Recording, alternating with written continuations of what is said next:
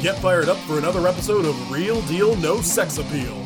A constant barrage of eye-opening conspiracies and ad-libbed innuendo. Featuring Chris Field. On the streets, he's known as a jackass. Parker Clayer. Yes, there's no two ways about it. He's super white. And Alex Senard. No one knows what it means, but it's provocative. Entire production supervised by Bigfoot. Now, let's join the boys for their latest episode.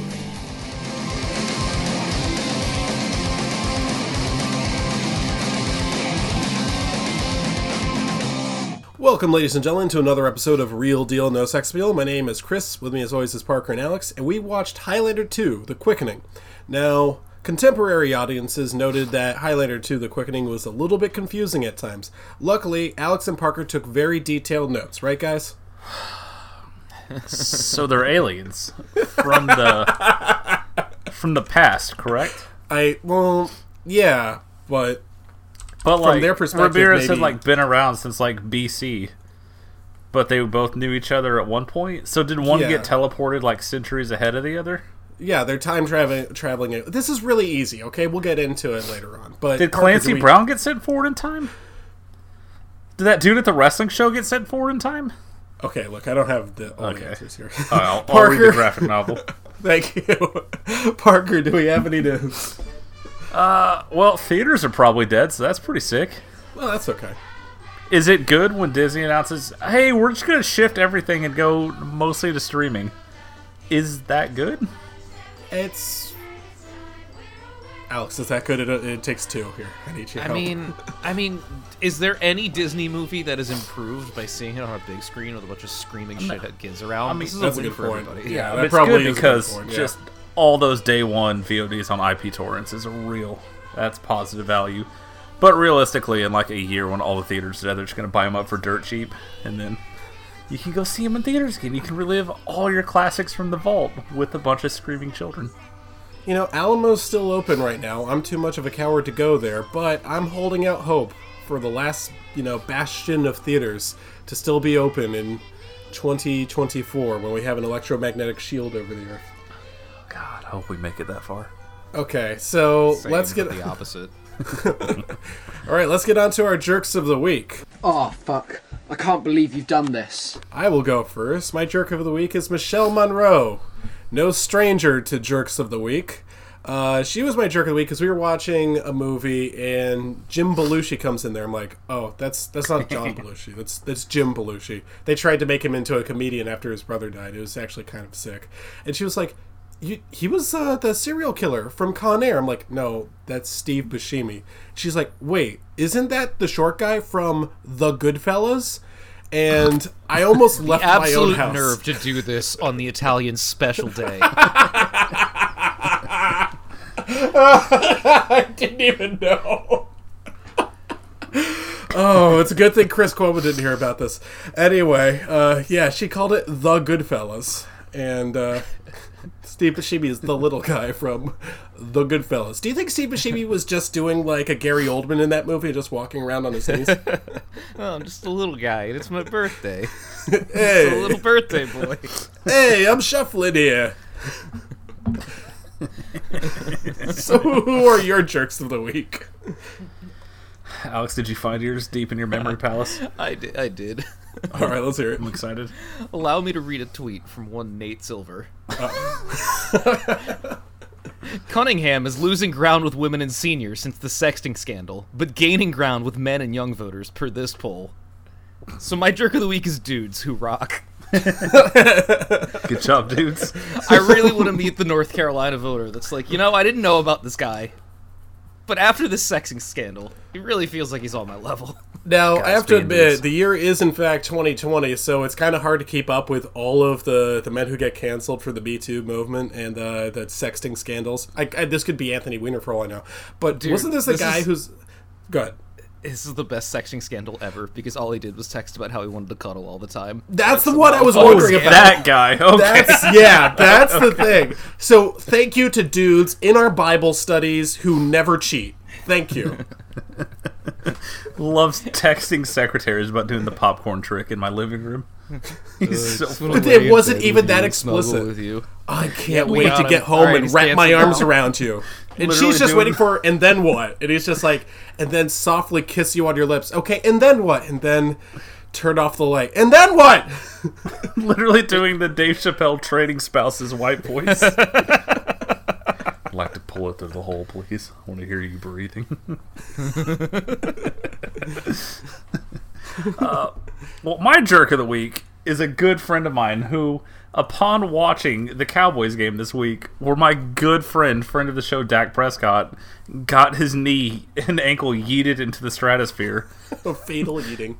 quoted my post that said Jason Garrett revenge game, and then sent back nobody's ever really gone, while I was at the height of being upset.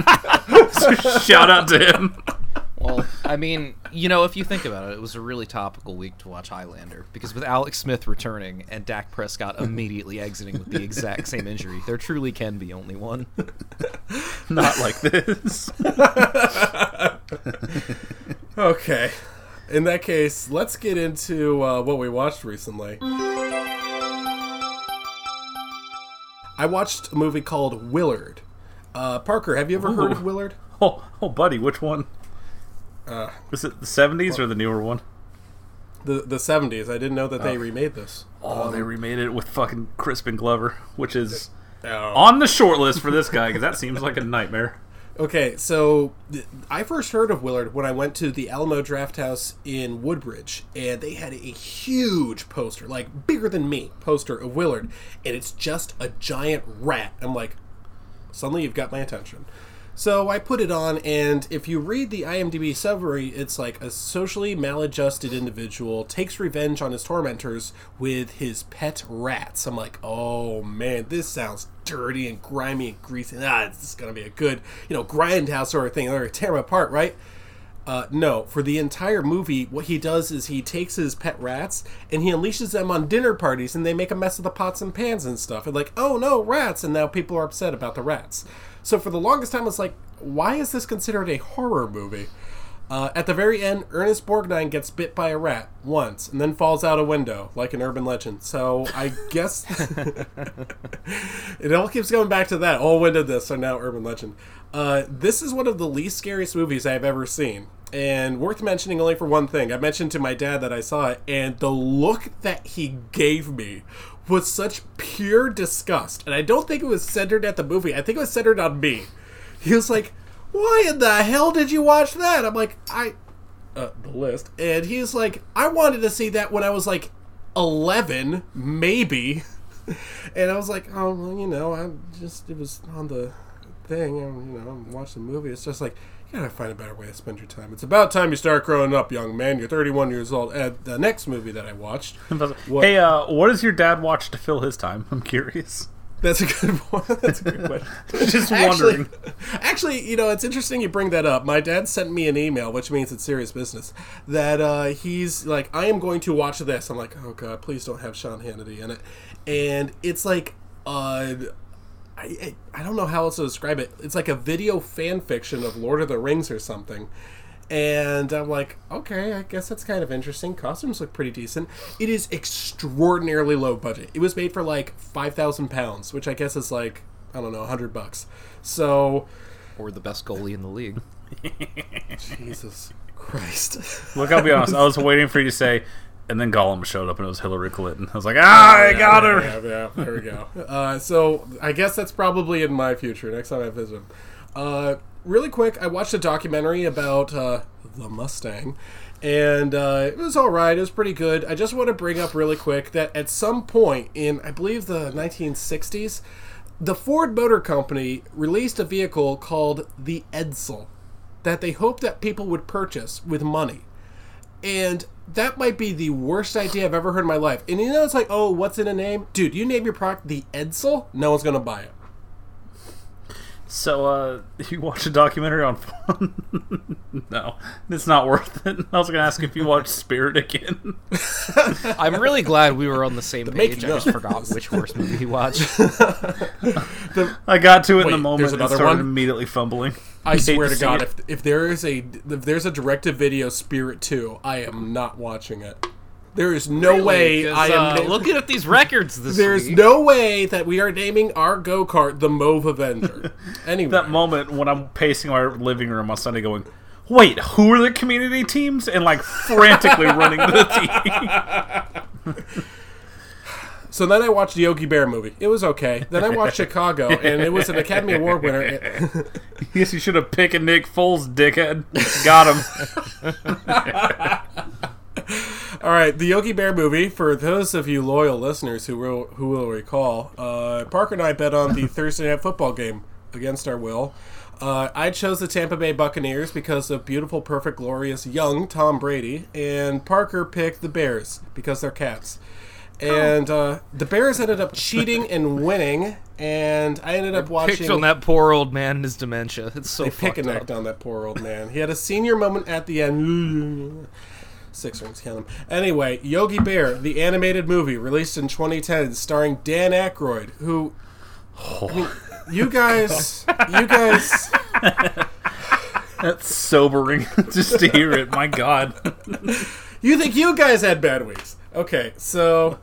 Dan Aykroyd as Yogi Bear. And look, you guys, everyone who's listening to this knows what Yogi Bear sounds like.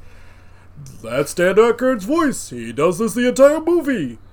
It gets kind of annoying after a while, because this is his only intonation. You can't really emote when you just do the same voice. Hey, boo-boo. You know, it's the same thing over and over again.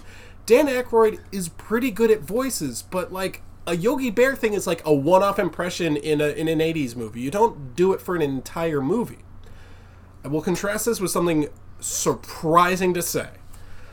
This movie stars Justin Timberlake as Boo Boo. Oh my God. Justin Timberlake does a pitch-perfect Boo Boo. It is actually probably the best part of the movie. Turns out, I did a little bit of research on this. Justin Timberlake apparently developed a Boo Boo impression when he was learning to be a singer. It's like, look, if you don't make it in the singing world, hopefully you can make it as a voice actor, kid, because I don't think you got the chops for it, you know? And turns out he did. He was like, okay, let me do a Boo Boo impression. Yogi, I'm not sure if I can make it in 98 Degrees, or whatever band he was in. But, like, he does a really good Boo Boo impression throughout the entire thing. And it's not just doing this voice. He can do, like, a whole bunch of different intonations with it, and you can convey a character through that. And, I don't know, it works. It's okay.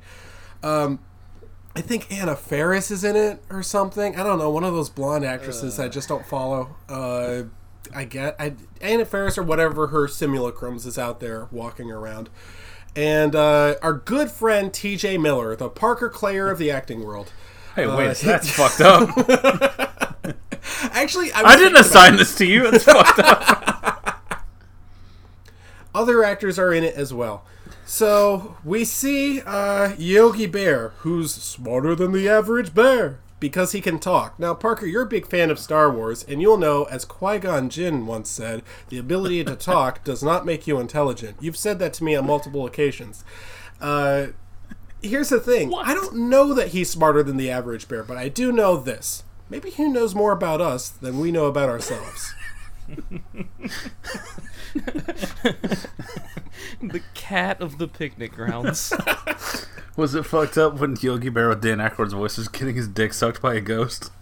That seems a little out of place in children's movie. A little closer to the head, please. Gentle on the balls. Okay, so... You're going to get stuck in that voice real quick. Yeah, no, probably not. So the basic plot of the movie, as if anyone gives a shit, is that, Yogi wants to steal picnic baskets because he likes to eat because they're bears. And anyway, oh no, the Forest Park is going to get shut down by the evil real estate lawyers or something. And Yogi has to find a way to get the park not shut down. And he does this by, he finds a turtle or something. Check my notes here.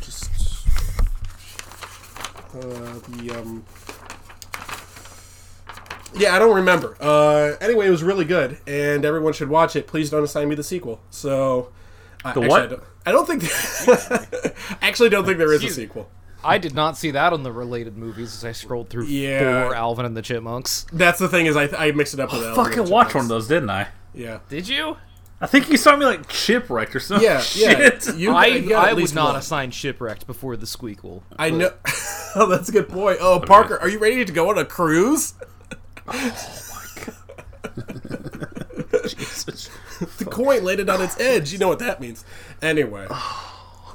You have a nice smile. Please don't assign me Alvin and the Chipmunks.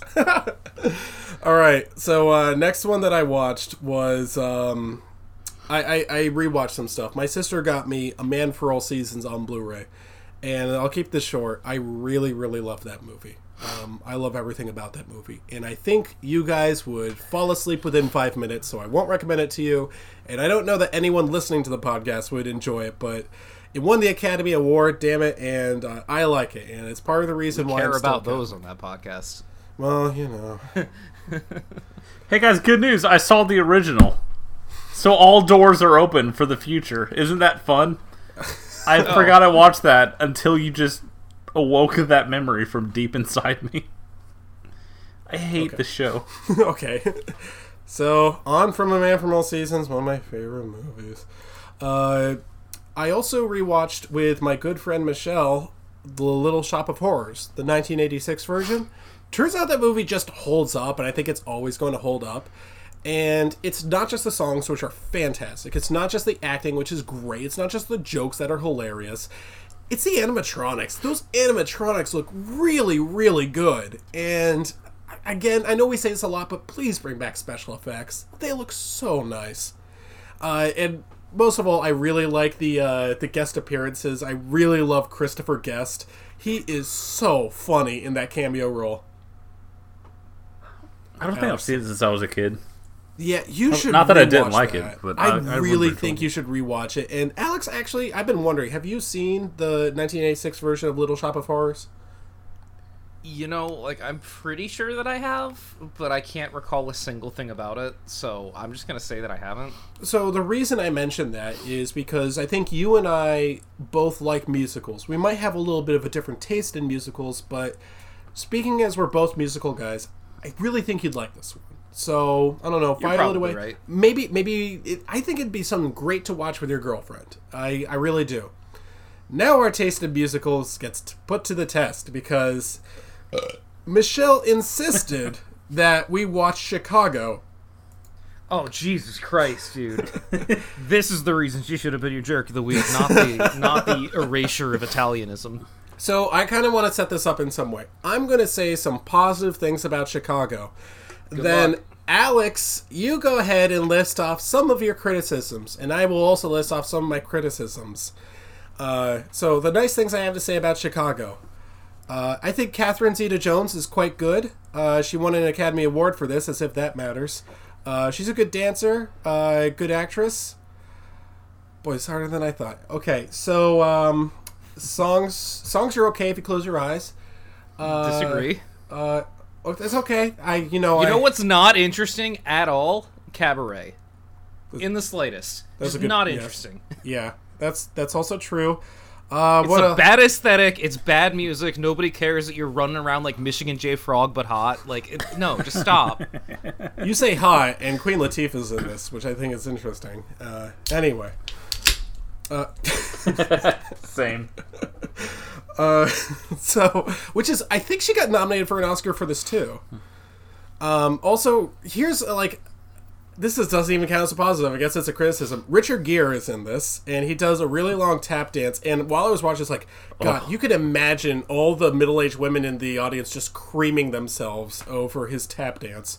You know, it gets me going. Yeah, it's Tappity tap tap tap. Which is funny because you know who they originally wanted for this role? They originally wanted John Travolta in this role. Immediately better movie. Also, way better dancer. Just saying. So, it could have been... Okay. Positives. Who is John Travolta to turn that down? Well, it was 2002. I think he may have been under some influences. Was that when Battleship Earth was coming out, or was that a couple years after? Next week's episode. Oh, I am feeling a little faint all of a sudden. Hope you guys like Dutch angles. Alex, would you like to get into a little bit more detail about Chicago? There's two things I hate. It's people who are intolerant of other cultures. Dutch angles. So, I would like to add one more thing to the list of positives about Chicago. Mm-hmm. It's not Rent. That's fair. Yeah, there you go. I would like to go on to my criticisms, but one more positive. It's not Moulin Rouge. But my criticism is that it reminds me of Moulin Rouge, which came out, I believe, just a year prior. Yeah. I've never given musicals a chance, because the three that were big in my lifetime were Rent, Chicago, and Moulin Rouge. Was like, hey, I guess this just isn't for me, because holy shit. Well, what about the Repo? Anyway, so Parker, God, ironically, I think you would have a really good time with the End of the Woods movie. I could see that. maybe. That seems like something I could get day drunk and get into. It's so much more fun than it has any right to be. Because End of the Woods is like just okay, but I should watch that. Wait, is that the Wicked musical, or is Wicked the musical of the Wizard of Oz? The latter, yeah. End of the Woods sorry. is just like a mishmash of fucking fairy tales. Oh. Like literally just throw them all in a fucking pot and make a musical out of it. Oh, It's Parker, the you like laziest nursery concept rhymes. in the world, but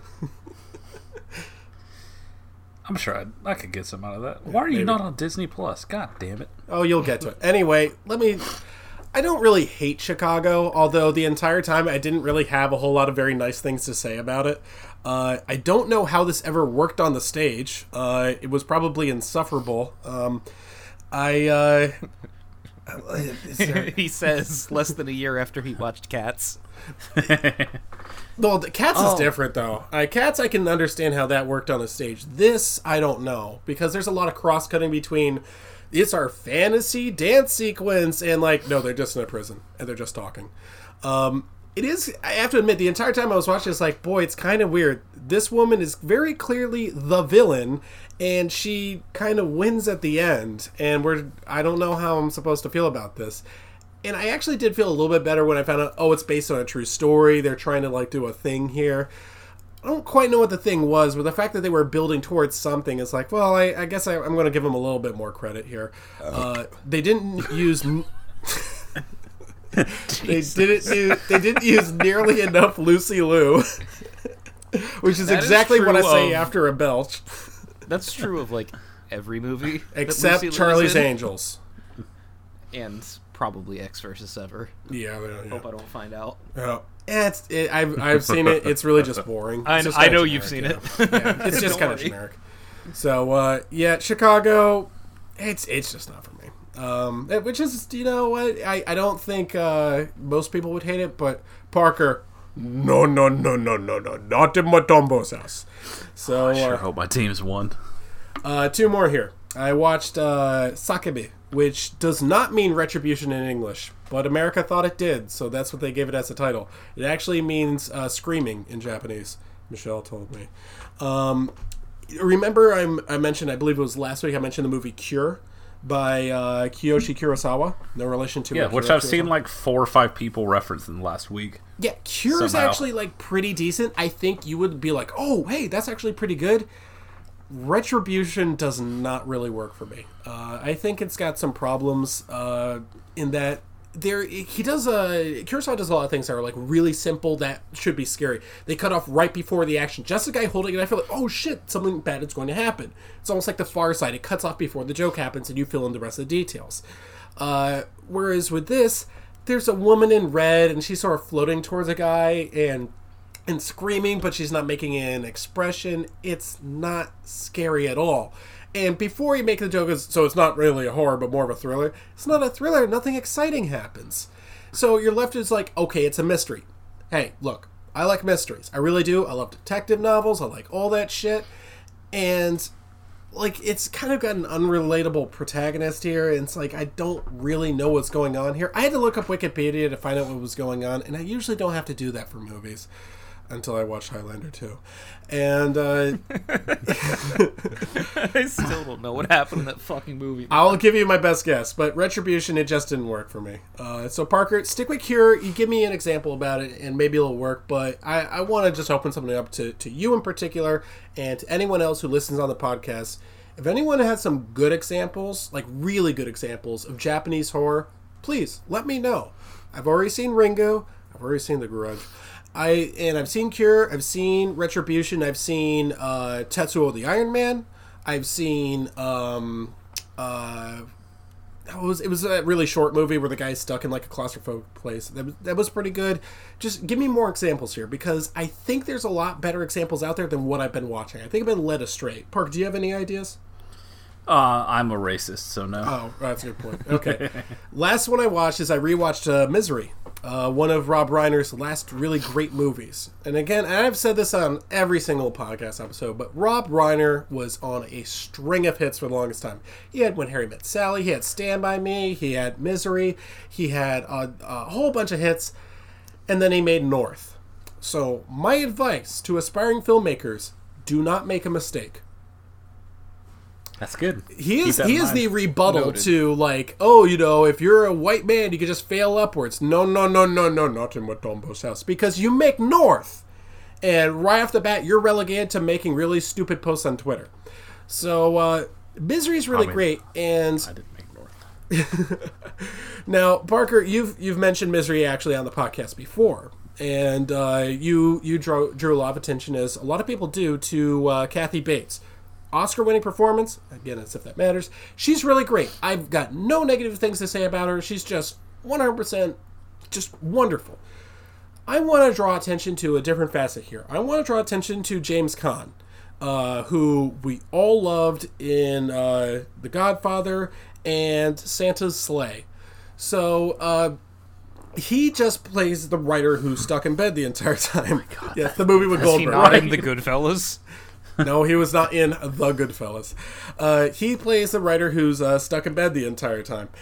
And what makes his performance work so well is how understated it is, especially during the first half hour of the movie. He's just stuck there sort of reacting to things.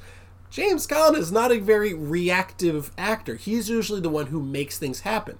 Instead, he just has to, sort of shift his eyes based on whatever Kathy Bates is doing. He does such a good job of it, and it's so simple, and it does, I don't know, maybe this is like a personal bias for me. I really get interested in that sort of way that popular artists or writers or whatever react to super crazy fans. Best example in the world is the song Stan by Eminem, featuring Dido. It's like a really it's a really good, I don't know why I said her voice like that. It's just a really interesting portrayal of the way that people react to this sort of thing and the struggles of fame. And it's also why I really try not to fanboy over things. If I were to ever meet like a really famous artist or someone that I'm a big fan of, and there's a lot of people like John Carpenter, Kurt Russell, Bruce Campbell, stuff like that. I don't ask for autographs. I don't ask for pictures or anything. The only thing I ever say is thank you. I don't want to be like a huge intrusion on their lives and stuff. Like they're trying to eat or something like that. Like they're human beings too. The rest of the movie is what would you expect? It's fantastic. It's well regarded for a reason. Everyone talks about the hobbling scene, but there's so many other scenes that are so good. There's really great suspense. This movie is a horror movie, yes, and it's a thriller, but it works best of all as suspense. I have one major criticism to give, which almost sinks the movie, is that fucking howdy doody ass detective. Give me the detective from Retribution or literally any other movie I've ever seen. This dude is the worst fucking detective in the world, and he somehow pieces together, yeah, I read one of these romance novels and it quotes a biblical passage and she said it one time. Fuck that. So stupid. It is so fucking clumsily done. But at that point, you're just like, I mean, yeah, I guess we have to get to that point, whatever. Sure, movie, whatever you say. Now, one of the points, I believe it was Alex, although it could have been any of us, who brought up about Stephen King is Stephen King sucks at endings. And, Parker, you haven't read the book yet, but I'm going to tell you this. The movie's ending is a lot better than the ending of the book. there's a lot of changes that were made between the book and the movie, and the vast majority of them are just better in the movie. I'll say this, olive branch to Stephen King. The book is actually one of his best, and I would recommend it, but just know you've already seen the superior version. So, Alex, what did you watch?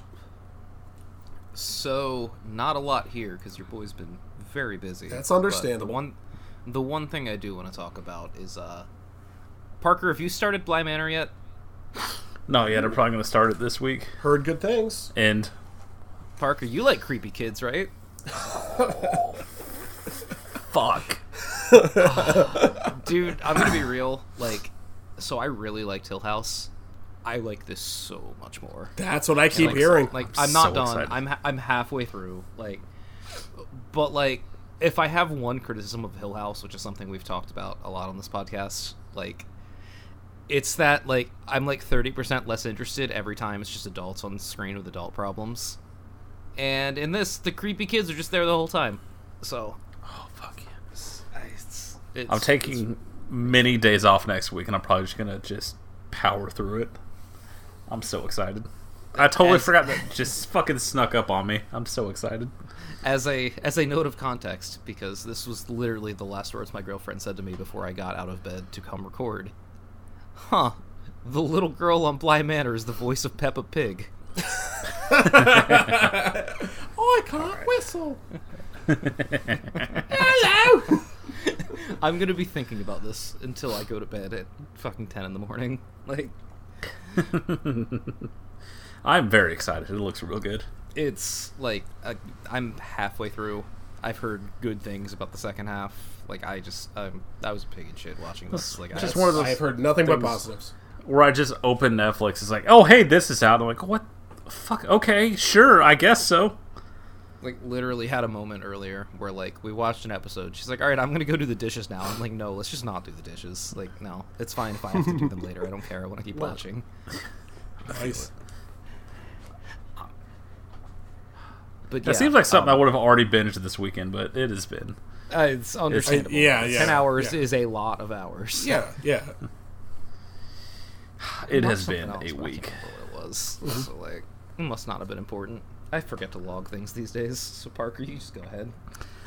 All right, I just want to focus on one movie that my good friend who told me that nobody's really gone. He recommended this movie to me, which is a movie that Off to a could great not start. be more up, Alex, both your and my alley. It is a movie listening. from earlier this year that I had never heard of, called Ghosts of War. And I'm just gonna, you know what? Okay. I have his summary here. He did the thing. He literally spoiled the entire movie, and the spoilers made me watch it. So it's World War II, and these 5 soldiers occupy a Nazi castle, and spooky things start happening, as they do. And by starts happening, I mean, like, it's 70 minutes of just spooky hauntings. Just a quick detour, shout out to a scene where a guy, like, walks into an empty room, sits down on a piano and plays, like, some spooky sad song, and then he stops, and a guy in the background just goes, boo, and walks out of the room. Funniest thing I've seen all week. But, so they keep getting spooked, and everything's like, oh god, what's happened? Is this house haunted? What's going on? And they, like, things almost seem to, like, glitch out, and then our main character wakes up, and he's in a high-tech hospital, and Billy Zane's like, oh, hey, dude, this is a simulation. You guys were all in Afghanistan and got blown the fuck up. All of you have, like, missing limbs and shit. We put you in the simulation to help your brains adjust to it. And then we get the flashback to what actually happened, which is they have an informant whose cover got blown, and they were hiding out in the informant's house, like, hiding in the walls and shit. And they had to watch as the informant and his family were brutally murdered.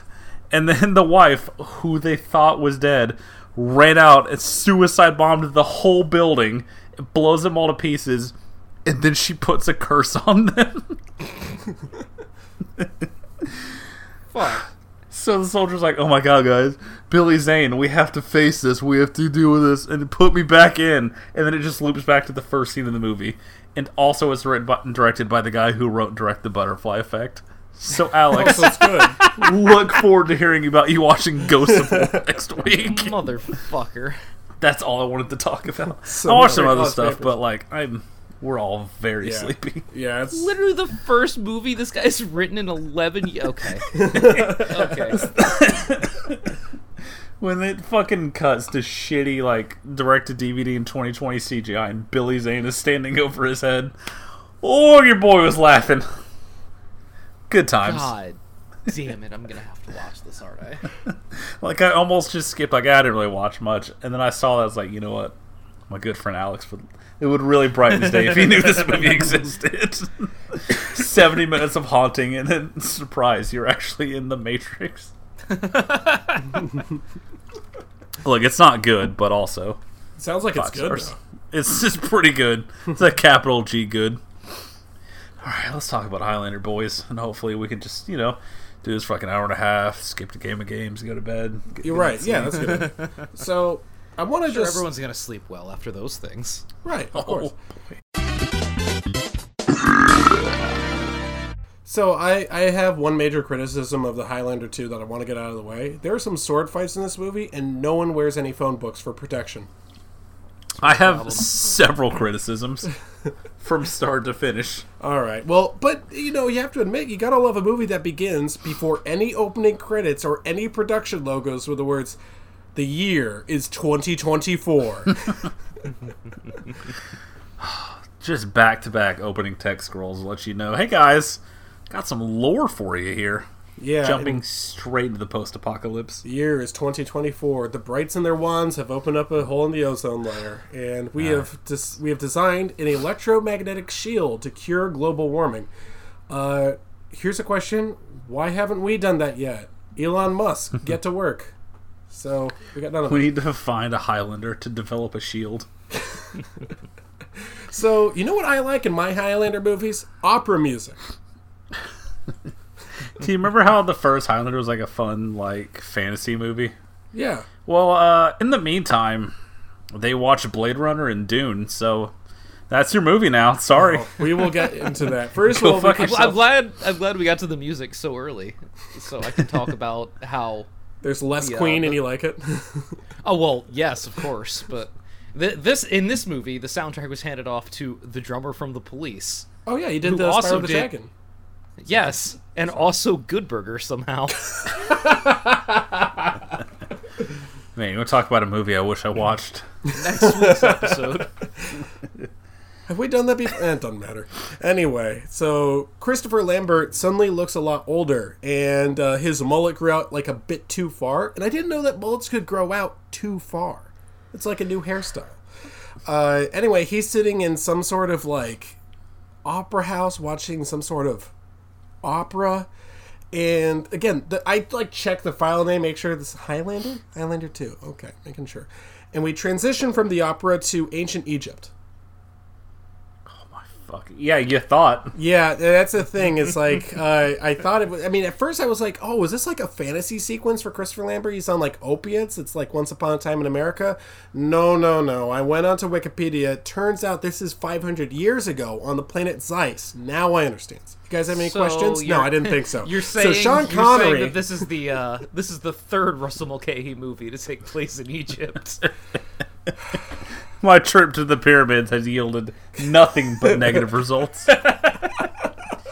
Like, I know this movie's universally reviled, and after seeing it, it's quite bad. But I can almost applaud getting 5 minutes in and going, so the last movie you saw, yeah, it turns out they're all aliens.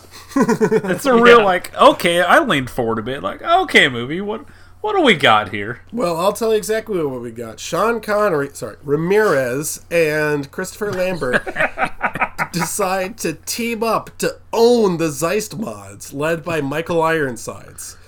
Now, the way that the transition works, I think what they were going for is that he was watching the opera, and the opera was actually written as an interpretation of his former battle on the planet Zeist by a German guy. Yeah, it checks out. Yeah. So anyway, Ramirez and Christopher Lambert revolt against Michael Ironside, and they lose, which, you have to understand that's a possibility that happens during revolts. And they face a trial by the Skulls, who send them to the future. It's called Liar's Hell. Yeah. and Michael Ironsides is pissed off that they live. So Michael Ironsides is clearly not in control. He's like, all right, your punishment is to go into the future, to live forever in combat until your heads get cut off. Also, I guess you have amnesia because they don't seem to reference the fact that they're aliens in the first movie. So, once you become the last remaining one, you can either grow old and die or come back to the past on your home planet. With Michael Ironside still in charge. You fucking figure it out, I guess. Yeah, that doesn't seem How do you write yourself into that much of a corner? No, those are not two equal prizes. You put this movie on for like 15 minutes and then just go, God, I want to just shove my face into a giant pile of cocaine right now. 1991 is basically the 80s, so it counts. Oh, yeah. So here's the thing. Christopher Lambert, we've mentioned in the past that we didn't actually know that the dude was French, and he had to learn English for the Highlander. But now he's learned English so well that his old guy voice, he's basically doing like an impression of an old washed-up mafia don who moves to Miami after his days in the mob are over. He's like, hey, Parker, I want you to do me a favor. Next time you see that motherfucker Anubis, you'll tell my friends Para and also Docs. I got a message for him. This is a great Uncle Nino. Oh, Christopher, you're doing great. How about a whole 30 minutes of that? Sounds great for our action picture. So, also, you have a mullet that grew too far, and you can live forever. So, Virginia Madsen, the terrorist, breaks into... What the fuck is this? Yeah, this is the movie's transitions into separate scenes are like it's much like that Mystery Science Theater 3000 joke where thrust violently into the next scene. Look, when you read any trivia, you find out immediately that like the entire movie was taken away. In 20 minutes in, you're like, oh yeah, definitely. Yeah. This was nobody's vision. Yeah. So Virginia Madsen, again, terrorist, breaks into, I guess it's the electromagnetic shield headquarters to sabotage it and also obtain the disc. It actually kind of looks more like the dam from Never Too Young to Die. So, man, better movie. Can you imagine if Ragnar came in out of nowhere? It's like, that's mine! I'm Ragnar! Ragnar is a Highlander-ass name, too. It really is, too. Wait, so is Wolfgar. Do you think they're like related? The nerve to have Michael Ironside show up and go, hello, my name's Katana. Like, go fuck yourself. Ragnar fits in.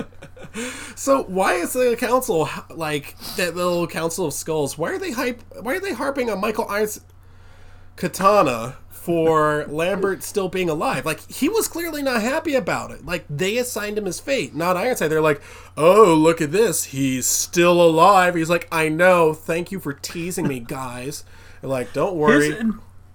His entire motivation is just, I really fucking hate that guy. I'm gonna go into the past to kill him. Like, he'll just die of old age, dude. Yeah, clearly. So anyway, they're like, don't worry, we'll speed things up. We will get... There's no other way to word this. Tim Burton's Crab and Goyle, former jerks of the week, who are sent forward in time to kill Christopher Lambert. These fucking guys. Yeah. Almost turned it off at this point. I was like, yeah, I've got it. It's only Monday. I can just wait till tomorrow to finish this. So here's an important thing about the coherency of this movie. We go inside a bar where they play their only Queen song. So sorry, Alex. It's not until they're in this bar that I learned that Christopher Lambert was actually the genius who installed the electromagnetic shield. I was like, the entire time they're like, boy, who's the jackass who installed that electromagnetic shield? And Christopher Lambert's like, I am that jackass. And I'm like, oh, okay. So, Alex, remember how last week you were talking about how it was annoying that there was a whole other movie that just kept popping up in the middle of your movie? Uh-huh. Well, yeah. Every time we're just like, yeah, so, these go back time fighting. Anyway, so, Dr. Cox runs this company that has a big bubble. Like, what the fuck are we talking about? What do you mean this guy invented it? Just because he's been alive since the 1600s means he's a fucking genius? Him and some fat old dude, like, developed a sphere that encapsulates the entire planet. Question mark. We'll get to that. So I think at this point it's revealed that he can grow old, but now he can heal himself, or something, or maybe his powers are returning. Well, you really see, sure. because they leapt forward into time, now all of a sudden he's not the last one anymore. Oh, right. So there's a second Highlander that reverses the aging process, so he can now die by having his head cut off, but he can't die otherwise. Yeah, you see, now he's immortal again, so he just fucking murders one of them with the slowest train I've ever seen in my life. Right. That makes it a lot decapitating. simpler. So before that, like, the terrorist, Virginia Madsen, gets into his car to give him a good stern talking to, like terrorists often do. And I want to talk about the entrance of, like, these two, how do I describe, Bulk and Skull by way of Marilyn Manson. They come hoverboarding in wearing steampunk goggles and hissing like panthers. And I'm just like, oh, now this is what I paid my money for. I don't know what's happening, but I'm a good time. So, in the middle of this pitched battle in Gotham City, he thinks he sees Ramirez, my old friend Ramirez, whose head was cut off by the voice of Mr. Krabs. He does all this while he's having a battle with Crab and Goyle. So, I guess he's a little bit distracted. So after he kills one of the two flying monkeys with, like you said, the slowest moving train of all time, he's restored to his youth. So we don't get that stupid voice anymore, and my throat can heal. And he kills the other guy with a clothesline. Like a literal clothesline, not like the... Cool that you're just forgetting his flying hoverboard. Oh, right. There is the hoverboard versus hang glider chase. And again, I'm reminded of Tailspin. It's like, look, this isn't good. But I don't think I've ever seen this before, so there's that at least. Actually, wait, I will say that it is good because the hang gliding henchman blows up a homeless guy who asked him for a light with a grenade launcher. I mean, Alright, you talked me into it. Very real Gabriel Byrne in End of Days. Oh, good point, Skateboarder energy. That's a good pull. That Yeah, takes me back that's a to a good happy one. time in my life. Speaking of taking That you kid back, ate shit. speaking of taking you back, Ramirez just teleports to Scotland in the middle of a performance of Hamlet. And it's like right in the back where he's like, oh, Hamlet. And he's got like the skull in his hand and everything. And Ramirez just asks, actually, the name is Ramirez. But you hear at the upper balcony, Who said that? Which one of y'all dead motherfuckers just said that shit? Ramirez died from being hammered in the ass too much. turn around, say it again! I'll put in the actual audio, I'm sorry. Honey, you're ruining the quickening.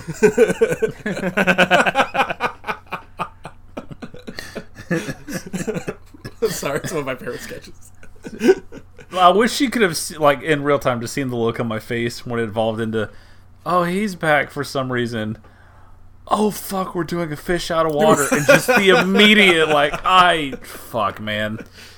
There's nothing I want to watch less right now. No, it's... That was, like, one of the things I liked most about the first one was, like, yeah, you just get the story in flashbacks. You don't get the, oh, wow, what is this modern technology? No, he's just been a dude that's been alive. And then you get this dude dressed like the world's biggest asshole. Like, what is an aeroplane? Great. Why is this movie an hour 50? You're listening to electronic music. It's incredible. It's called Monster Magnet. That's right. This is the music of the future, old man. He goes to a gay pride parade and is like, I invented that one back in the 16th century. Oh my god, that Ramirez has done things. The Caligula-esque things that man has done. You mentioned in the last episode, he has been sucking and fucking for centuries untold. That shit will turn your hair white, dude. It is ghoulish. He gets on that plane and tries to get right back into business, right in the middle of Coach. So, back on planet Earth, by which I mean America, the terrorist Virginia Madsen now loves Christopher Lambert because he's immortal. Alright, for the first 5 minutes, you're this super cool hacker terrorist. And then what happens? You're The love interest. You're his girlfriend. And you hang out at the house while he has sword fights. And that's cool for you because you're supportive. Now, I don't watch, like, YouTube movie reviews anymore, but I assume that if they were to use any clip of this movie, they'd use the next one, which is Virginia Madsen in Christopher Lambert's home, question mark? Looks like a warehouse. Where she tries to like, recount the basic plot structure of this movie and doesn't really understand it, and Christopher Lambert just goes, that's right.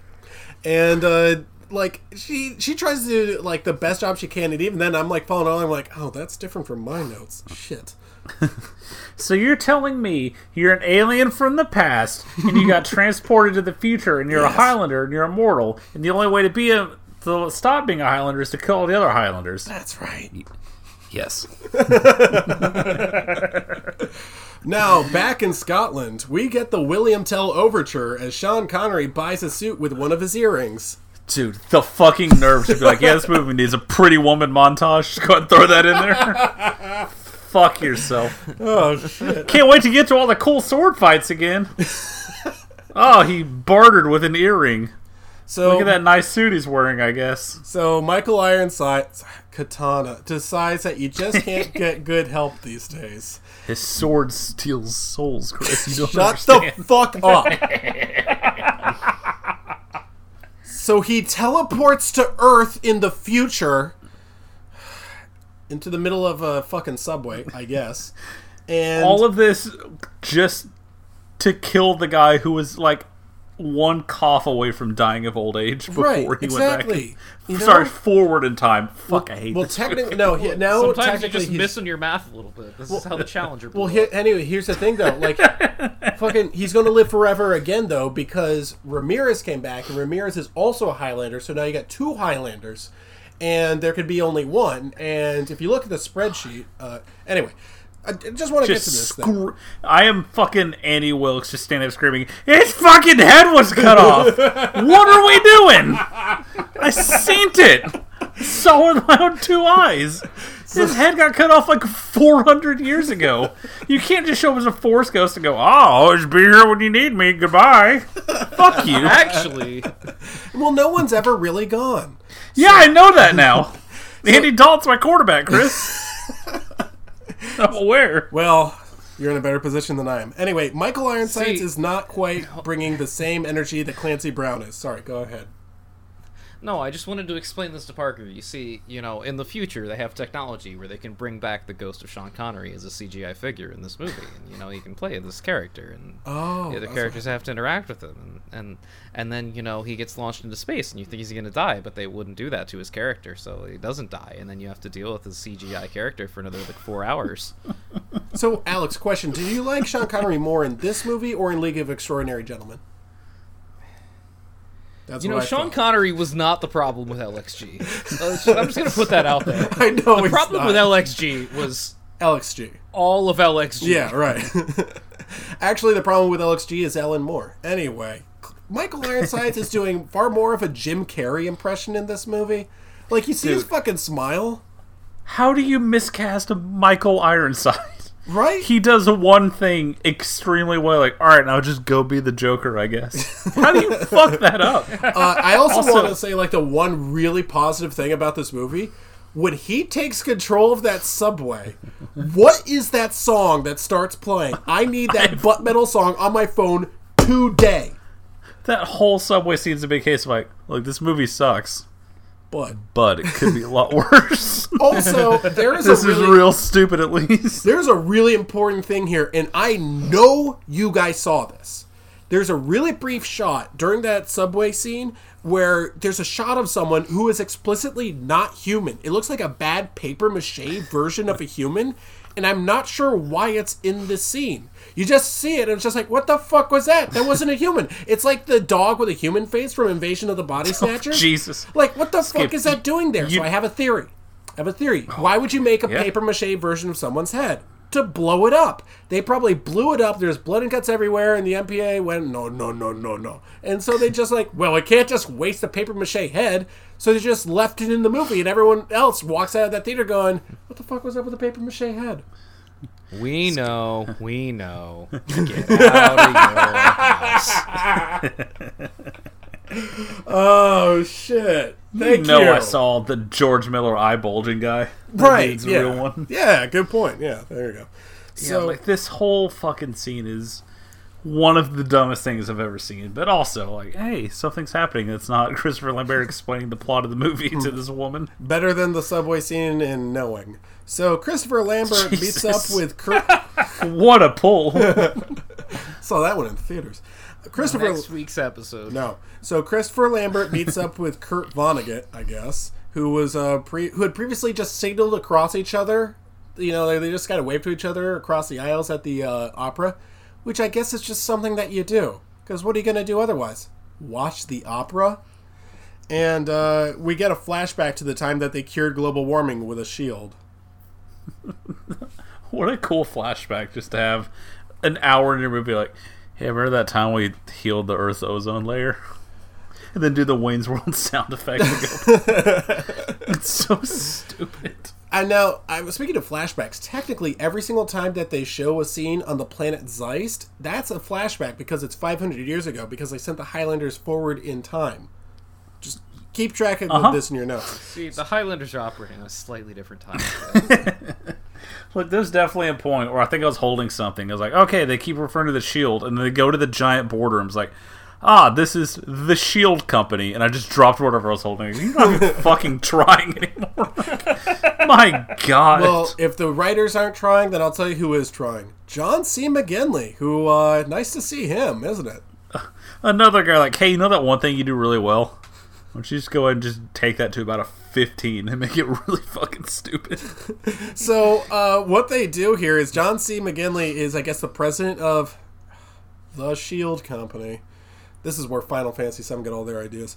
And he has a shield around the planet Earth. But like they say in the opening text scroll, some people think that the ozone layer is okay. And Christopher Lambert says maybe the ozone layer will one day repair itself. Now, this rebellious attitude continues today. For example, what if the coronavirus has been cured and Anthony Fauci is John C. McGinley? And I'm just thinking about Michael Ironside rolling coal to really fuck with Christopher Lambert. Speaking of Michael Ironside... Katana. He takes a taxi. Sorry. Now, there's something wrong with, like, an immortal guy taking a taxi. Like, you just got out of a subway that you stole. You really need a taxi? You could drive, like, the subway, like, a little bit further, right? So anyway, he menaces the taxi driver with a sword, and the taxi driver doesn't drive away. Dude, if I'm driving a taxi and someone pulls out a fucking sword, I'm either asking, like, hey, can I see that? Or, like, I'm just getting out of that car as quickly as I can. There's a lot going on with this whole interaction. This guy is super psyched to have this dude in his car. That's a good point, yeah. I kind of appreciated it. He was real happy. Up until, even after that goes to the windshield, he's still kind of psyched about it. Now, speaking of things that you really like, Parker, we show this 1991 CGI plane, which reminded me of the CGI plane from The Langoliers. Jesus Christ. Why would you even waste the money to do this? Just show a toy plane in the fog. Honest to God, it could not have been that much worse. Yeah. Meanwhile, fucking Sean Connery Ramirez is whispering in some girl's ear all the different sexual positions he wants to do to her while she giggles. I fucked a goat once. Okay. Oh, that's so cute. You're so funny. Actually, darker hair girls do it better. Alright, so there's a big sword fight in an abandoned warehouse between Christopher Lambert and Michael Ironsides, but by now the audience has no idea what's going on, so we don't really care. Ironsides gets the upper hand, is about to kill Christopher Lambert, then he just disappears, leaving nothing but doves in his wake. So I guess Russell McKahey is a pseudonym for John Woo. Better movie. Well, also, but this right here, yeah, like, this movie has plenty of issues, but the biggest one that just fucks up the whole thing is that Michael Ironside doesn't have, like, actual goons. Because instead of just having Christopher Lambert have, like, 4, 5, 6 sword fights, they just meet up halfway in the movie, fight for a bit. He's like, maybe next time, dude. Then he just leaves. That's the weirdest thing about it. It's like, that was clearly the final battle, you know? And then they had to, I guess, reinsert it into the middle of the movie. You're like, we could do a better job than that. Like, it's like, oh shit, he's really got him where he wants him. Goodbye! Yeah. Sorry, this is our second encounter we can't find on Holy Land, because these aliens from the past are Catholic? Well. Can't find out a church? Hey. Anyway, so I guess Ramirez did not die. I guess he's just not dead. So he meets up and they're friends and they sword fight and they kiss on the mouth. So, Michael Ironside, meanwhile, decides to join the S.H.I.E.L.D. Corporation, and I do not know why. Oh my god! Like, I actually don't have an explanation for this one. I could look wade into my it way through the rest of this movie. This one, I got nothing, man. At this one, I'm running out of notes here.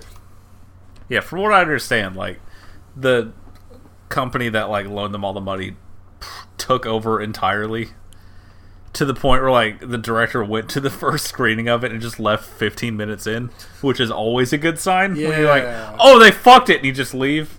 So, yeah, none of this fits together. This is, not only is it two movies, it's two entirely different movies.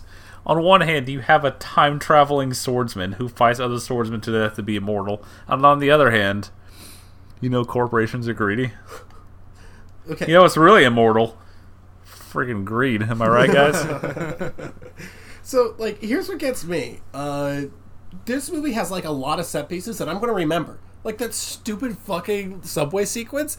I am never going to forget that. This next one. Sean Connery slows a giant rotating fan with his electric hand magic as Amazing Grace plays on bagpipes. And then it blows him up. If nothing else from this movie, I will be referencing that giant fan for the next 5 years of episodes. It's the dumbest thing I've ever seen. He's like, oh, you forgot I had this power, and just uses his mind to, like, force push it up. He's like, I'm with you, I guess. Goodbye. And then explodes in lightning. You figure it out. He fucking uses his force magic on this Half-Life 2 jumping puzzle. He just looks at Christopher Lambert and says, use the force, Luke, and then he just blows up. It's like, I fucking love it. Well, which, by the way, Christopher Lambert, his greatest friend across centuries, hasn't seen him for hundreds of years. Sees him again, and he just has zero reaction to him dying and never mentions him again. He stands there for a long time, too. Yeah. He's really looking at him like, you rascal. You're really taking one for the team here. Meanwhile, he in Virginia... His last words like, hey, I have to sacrifice myself. We need both of you. You two together have to work together to fix this. Spoilers. No, they don't. And Christopher Lambert just looks and says, but why male models? And just walks away.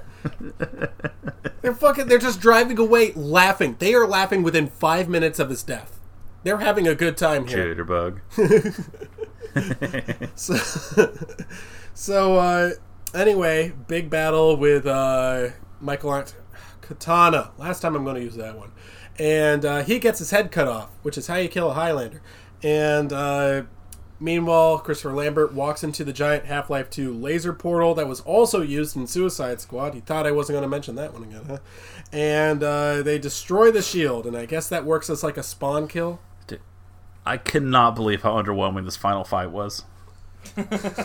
But let me take you back. Can't you, though? We skipped over the greatest moment in the movie.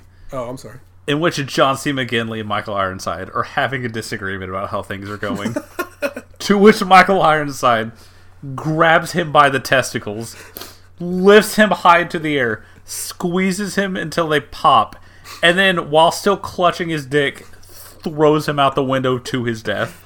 Like one of the funniest things I've ever seen in my life.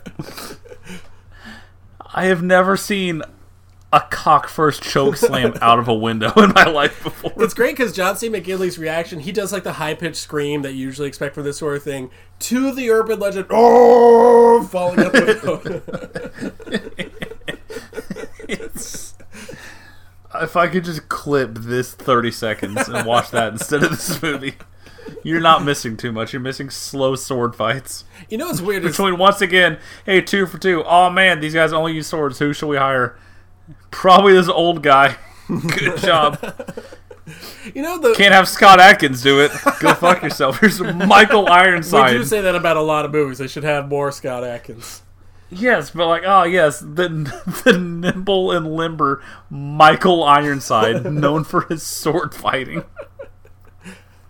How do you think the Skulls feel about this? That Christopher Lambert lived? Or do you think they're upset? Do you think they have like any investment in this? Oh man, he takes off his fucking watch and shows off the brand in the movie ends. We'll find that out in Highlander the animated series. But truth be told, guys, I kind of feel that we should stop watching Highlander movies. Thank you.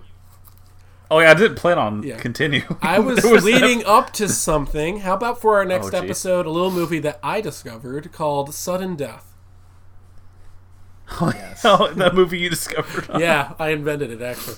So, Sudden Death. And then next week, we could just... No, okay. Game of Games. 3:30 in the fucking.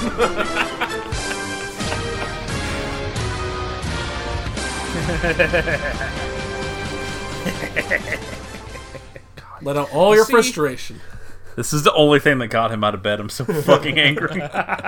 I'm scared. You see, much like the Highlander, I've also traveled through time and space to bring you this wonderful game. Now, I'm gonna do something a little bit differently this week, because last week when Parker had to roll the COVID dice, he had too much information. So before I'm gonna reveal the records of this week, I would just like to let everyone know that Parker has 2 more COVID teams this week. Oh, cool. That's probably good, though, right? I guess we'll see. Oh, no.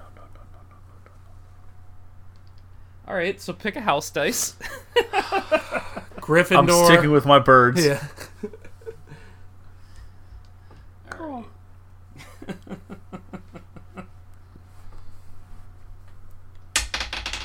God damn it. Okay, you can add 1 win to any player. Ooh. Does that include myself? You count as any player. Okay, yeah. I don't know what these records are, so go ahead and just pad that win on there. Parker, strategically speaking, it'd be best if you added a win to my teams. Oh, yeah? No, not really. Yeah, strategically, of course.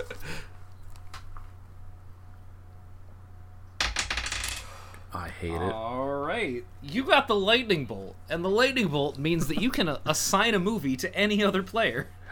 Ooh. Any other player? Any other player.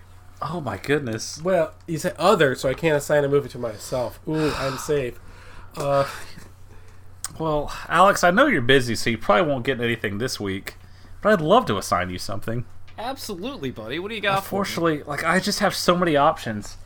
I just wish that there was, an easy way to, select from a list here. Let me just take a roll here of my Legends of the Hidden Temple board game dice. Let me see what we've got on the docket. No. Oh my goodness. Someone landed on the Silver Snakes. Hey, Alex, did you see Species 2 yet? I did not. Oh, Hell yes. buddy. This is the longest watch list for Alex. Good thing you did not get Purple Parrots, because Undercover Brother 2 does not look appetizing. Oh, shit. I love movies and content. So do I get anything out of the house dice? Well, you get something, because after Parker added a win to his total, you were in last place at 4 and 5. Oops! And because Parker added a win to his own total, I am at 5 and 5, and Parker is at 4 and 4. And Chris, you know how ties work, right? Fuck! I think that means you both get to assign me a movie, right? You were right, I literally should have just assigned you a movie. I should have just given you the win, god damn it. How do ties work, Alex? All right, so let's pick some movies for our good friend Christopher to watch. Let me see here. Again, the strategy. How mean am I feeling? You know what? Look, it probably sucks, but call it show research, Chris. Let me know how Steel goes. Oh, the Shaquille O'Neal movie? Absolutely. Great. Okay, thank you. Because I have a feeling if there's anything to it, you'll just go and go, yeah, watch Steel, future episode, and then I'll know. Probably not. don't have to go any further. I've seen bits and pieces. I have not officially logged it yet. And what I saw... Oh, boy. That's unfortunate. Yeah. Oh shit, I got one here for you. No. Oh, I feel bad about this. Good. So, Chris, you're familiar with the Tooth Fairy, right? The movie? The movie, yeah, the one with the rock. Have I No, seen the monster. Have I seen that? Please tell me I have. Oh, God. That's perfect, because you're going to be watching the Tooth Fairy 2. I know who's in it. Wait, what the? Hold up. What's? Oh, you're a mean person. There's a Tooth Fairy 2? Tooth Fairy 2. Tooth Fairy 2. Let him find out. Yeah, we'll find out. No! Oh, no! Oh, shit. Fuck! Well, I mean, it's probably on a list, so, like, and since you've seen the first one, like, you've got to complete the cycle, right? Yeah! You guys are always telling me about, you know, this. You gotta complete you the have to just list. complete series that you started. This is not, in fact, on a list, by the way. It's fucking bullshit. How to get a 4.0 You know, I can make on one if you IMDb. want. No.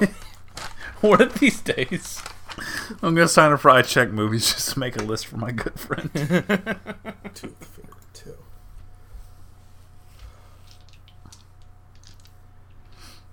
Okay, well, let's not check on okay. how our community teams did.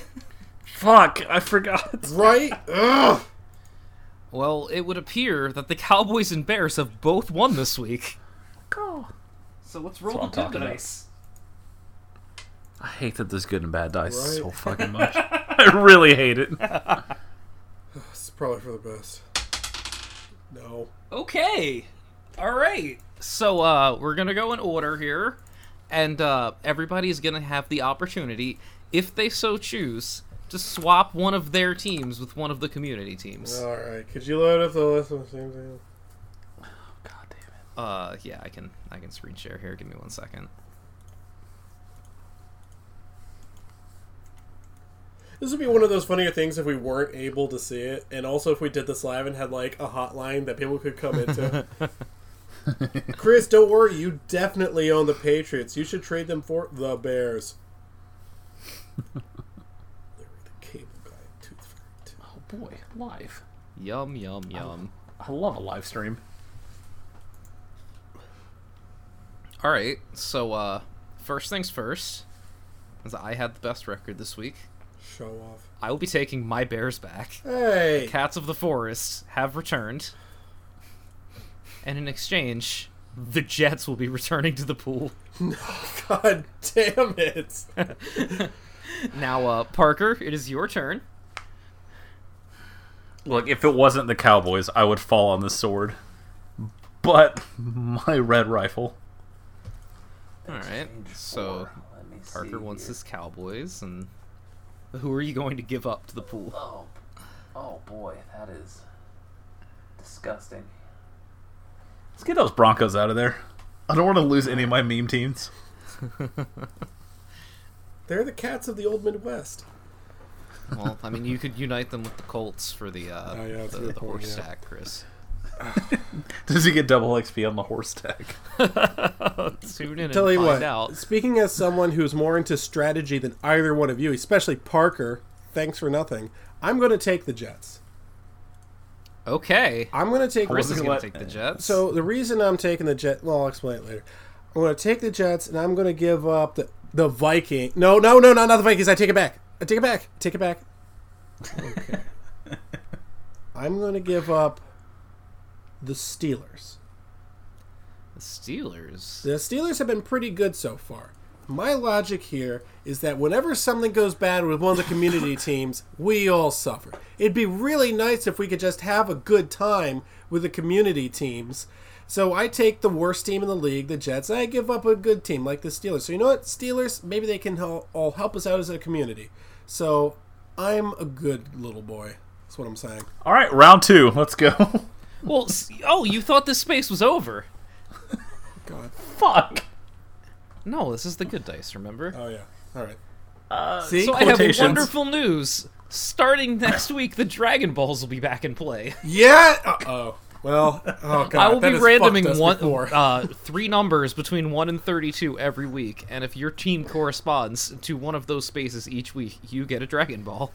My face went through 17 emotions Right? within 2 Right? seconds. That's exactly what happened. Oh, God. my God. Is there a Dragon Ball radar? We'll see. We're going to have to roll that next dice. Hey, Alex, did you finish your paper? Well, in a sense. God, I really I hope was that, busy. I really hope I get the I'm just weed gonna, right again. I'm just gonna hand in this Game of Games manual for one of these assignments. I'd give you an A. It's like, No, I wouldn't. I'd give it depends how well my team's. Also, if I get the weed rat. Ooh, that's a 20. And the 20 means... Okay, so you see a vast pile of treasure ahead of you. Unfortunately, between you and the treasure is a manticore. Choose one of your teams to do battle with the manticore. What, for both of us? Each person must choose a team, and Okay. I will choose the Eagles to fight the manticore. What's a bird? Okay, I'm gonna go with no, definitely no. I will go with my fighter jets. They got like guns and stuff, right? All right. Or worst case scenario, they could just 9/11 them, suicide bombing. We both win. It's true. My Falcons will complete the bird trifecta, and we will take on the Manticore. Okay, so let me just go ahead and hold this Can't up. help but I feel gotta there's a get- I reason gotta he didn't describe what fighting the Manticore entails until after we select a team. So the reason. battle with the Manticore is very simple in theory. So how it works is I'm going to roll a d6, and if I roll the number of either your team's wins or your team's losses, then you get past the Manticore and you get a thing. Or I guess your team's ties if we're dealing with the Eagles. D6 is my favorite steak sauce. Unfortunately, it would appear that both of you picked a team where one of those two numbers is 0, which is not a number on a 6-sided die. So you have half the chances. God. How did Damn it. It's fine. We didn't know that you were going Yes. to do this. How did I not follow the rules that were kept hidden from me? Oh, Chris, you bum! You boob! You chose. I thought a I was just winless sacrificing team to the fight Falcons. Manticore. This has gone horribly wrong. Roll more dice, why don't you? So Motherfucker picked a bad team with a news tie, is- so we had 3 chances. I'm so mad. God they're damn. they're 1-3-1. I only have 2 chances. I don't get the 1 twice. Well, I mean, you never know with you. Let's be honest. Well, so here's the thing. All of us lost 2. our- That's 1-1. That means I win. I actually did roll a 2, but I am not a cheater.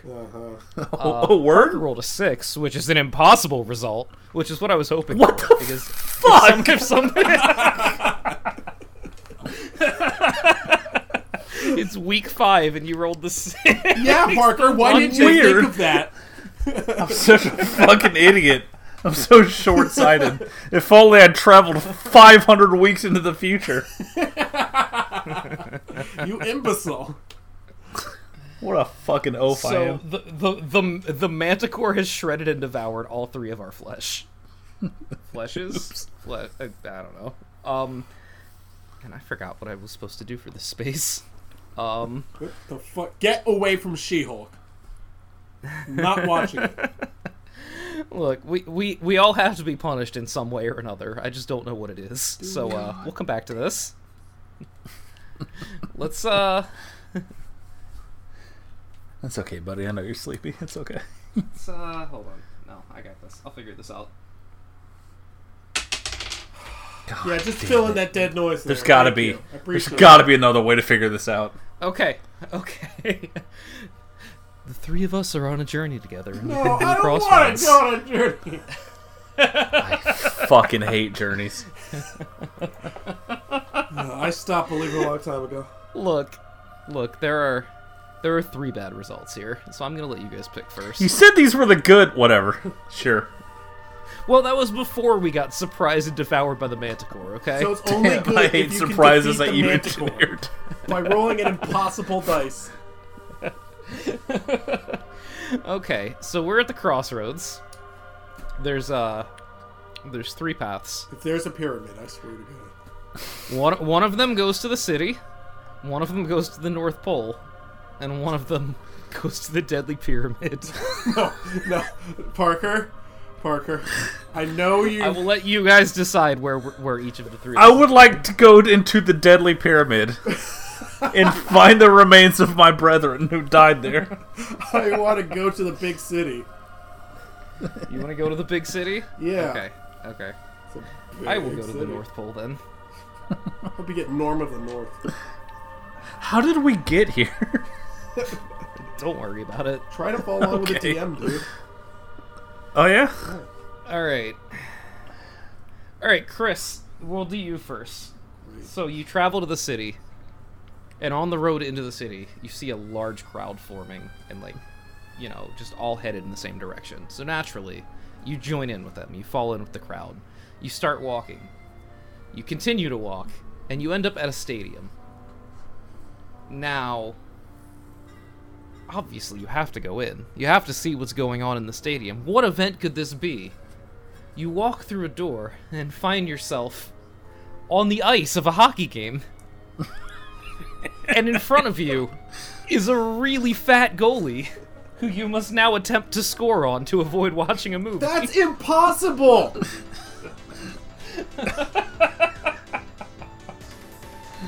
Alright, you know how, Ties work? Yes. No. You know how ice works? Yeah. Do you know how fat goalies work? Alright, Chris. So I'm holding a 6-sided die, and I will allow you to pick 2 of these numbers because this goalie has just woken up. I'm gonna go with 6 and 5. The biggest numbers on there for the big city with our big goalie. Possible. That's a 4. So your slap shot bounces harmlessly off the fat goalie, who removes his mask. It's Kevin James. No. The look on my face is, I'm just drained. What fucking movie does he have for me? I will allow you to pick your own Kevin James Great! movie in Kevin the James spirit week of is Kevin back. James Media. I want to pick the Zoo movie.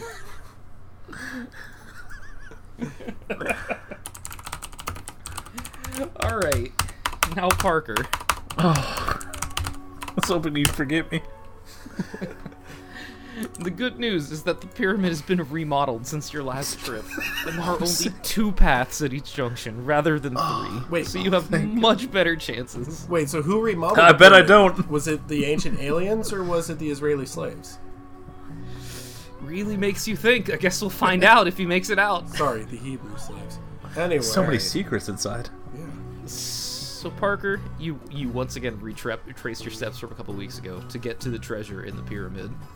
You find the treasure. You know there are 5 crossroads ahead of you that you must get through with the treasure. What a paradox. So many. Alright, so first one, left or right? We're gonna take a hard left here. Left? Okay. Well, Parker, so here's the thing. Son of You're a not bitch. the only person. You're not the only person that's ever found a treasure in Egypt. Because the baby genius is... No! God fucking damn it. Oh, shit. God damn it. Hey, Chris, can you just send me the download you had? Christmas movie. I'm sure he's still got it around. Yeah, I probably have it on a hard drive somewhere. God. Meanwhile, I get to go to the North Pole and watch It's a Wonderful Life. See you next week. Look, I hope you have to watch in the Elf, essence of motherfucker. fairness, I hope so. buddy, I am just gonna click forward on my browser to show you what this movie is. I was prepared for anyone who the elves at the North Pole would give to them. Oh, I've already seen that. You've seen Jingle All the Way too? Yeah, I actually have. I saw it with Josh, actually, so Josh can back me up on that. Of course, Josh saw this with you. Gotta Yeah, I admit- remember that one, because he said something that funny. you had to immediately delete from the episode. That's right. Alright, so anyway, what I'm saying is none of us will be happy this week. Correct. That's for fucking sure. All I wanted was some treasure. One of these times, Parker, you're gonna get through the pyramid and You know, find it's a long untold season. riches. So I guess you just I didn't feel go myself to making North out Pole? like week 18. It's like, alright, you get to assign a movie, and I'm going to punch a hole in my wall. I want What was that, real Chris? treasure. So I guess you didn't go to the North Pole? You don't get assigned? No, I did. I gotta watch the shitty Larry the Cable Guy I Christmas thought there was movie going to now. be like a fun little game where you like lose Well, to a what am I penguin. gonna do? Play a game with myself? Yeah, you like roll a dice and see if you can beat the penguin down the slope. Alright, and you know what? fucking- Let's see if I beat the penguin. If I roll a 6, I beat the penguin. Alright, well that's a 6, so I guess What I don't the have to watch fuck? Larry the Cable Let's Guy see now. if he fucking gets out of this. We'll He's not going to never watch it forgive anyway. you. He still hasn't even watched any of the movies we've assigned him. Doesn't make a difference. I wanted one win. I wanted one dice roll to go my way for once in my life. Parker gets dice. You should have tested your luck in the pyramids, my dude. I guess. The heartbreak I felt in the, yeah, you have a better chance now. One turn, and there's a bunch of fucking babies, and Angelina Jolie's dad's old balls looking at me. Fucking super. Can't wait to find Moriarty's secrets in the pyramids. I really want to know what Beauregard Burger managed to find in there. I don't remember Beauregard Burgers in this one, so. Well, I guess tune in next week to see if the baby geniuses get in any more rip-roaring action. I hate my fucking life.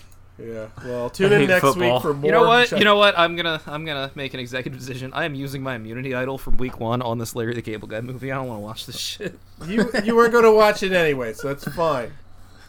Wait a second. We will see about that, buddy. There's gonna be a reckoning for me as I watch all of these. You know movies what? in I'm one using day. my immunity idol on Tooth Fairy 2.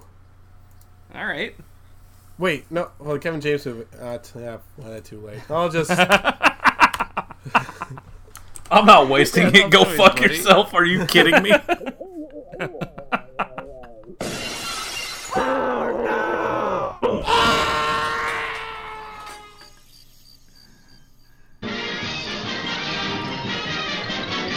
And that's the tea, sis.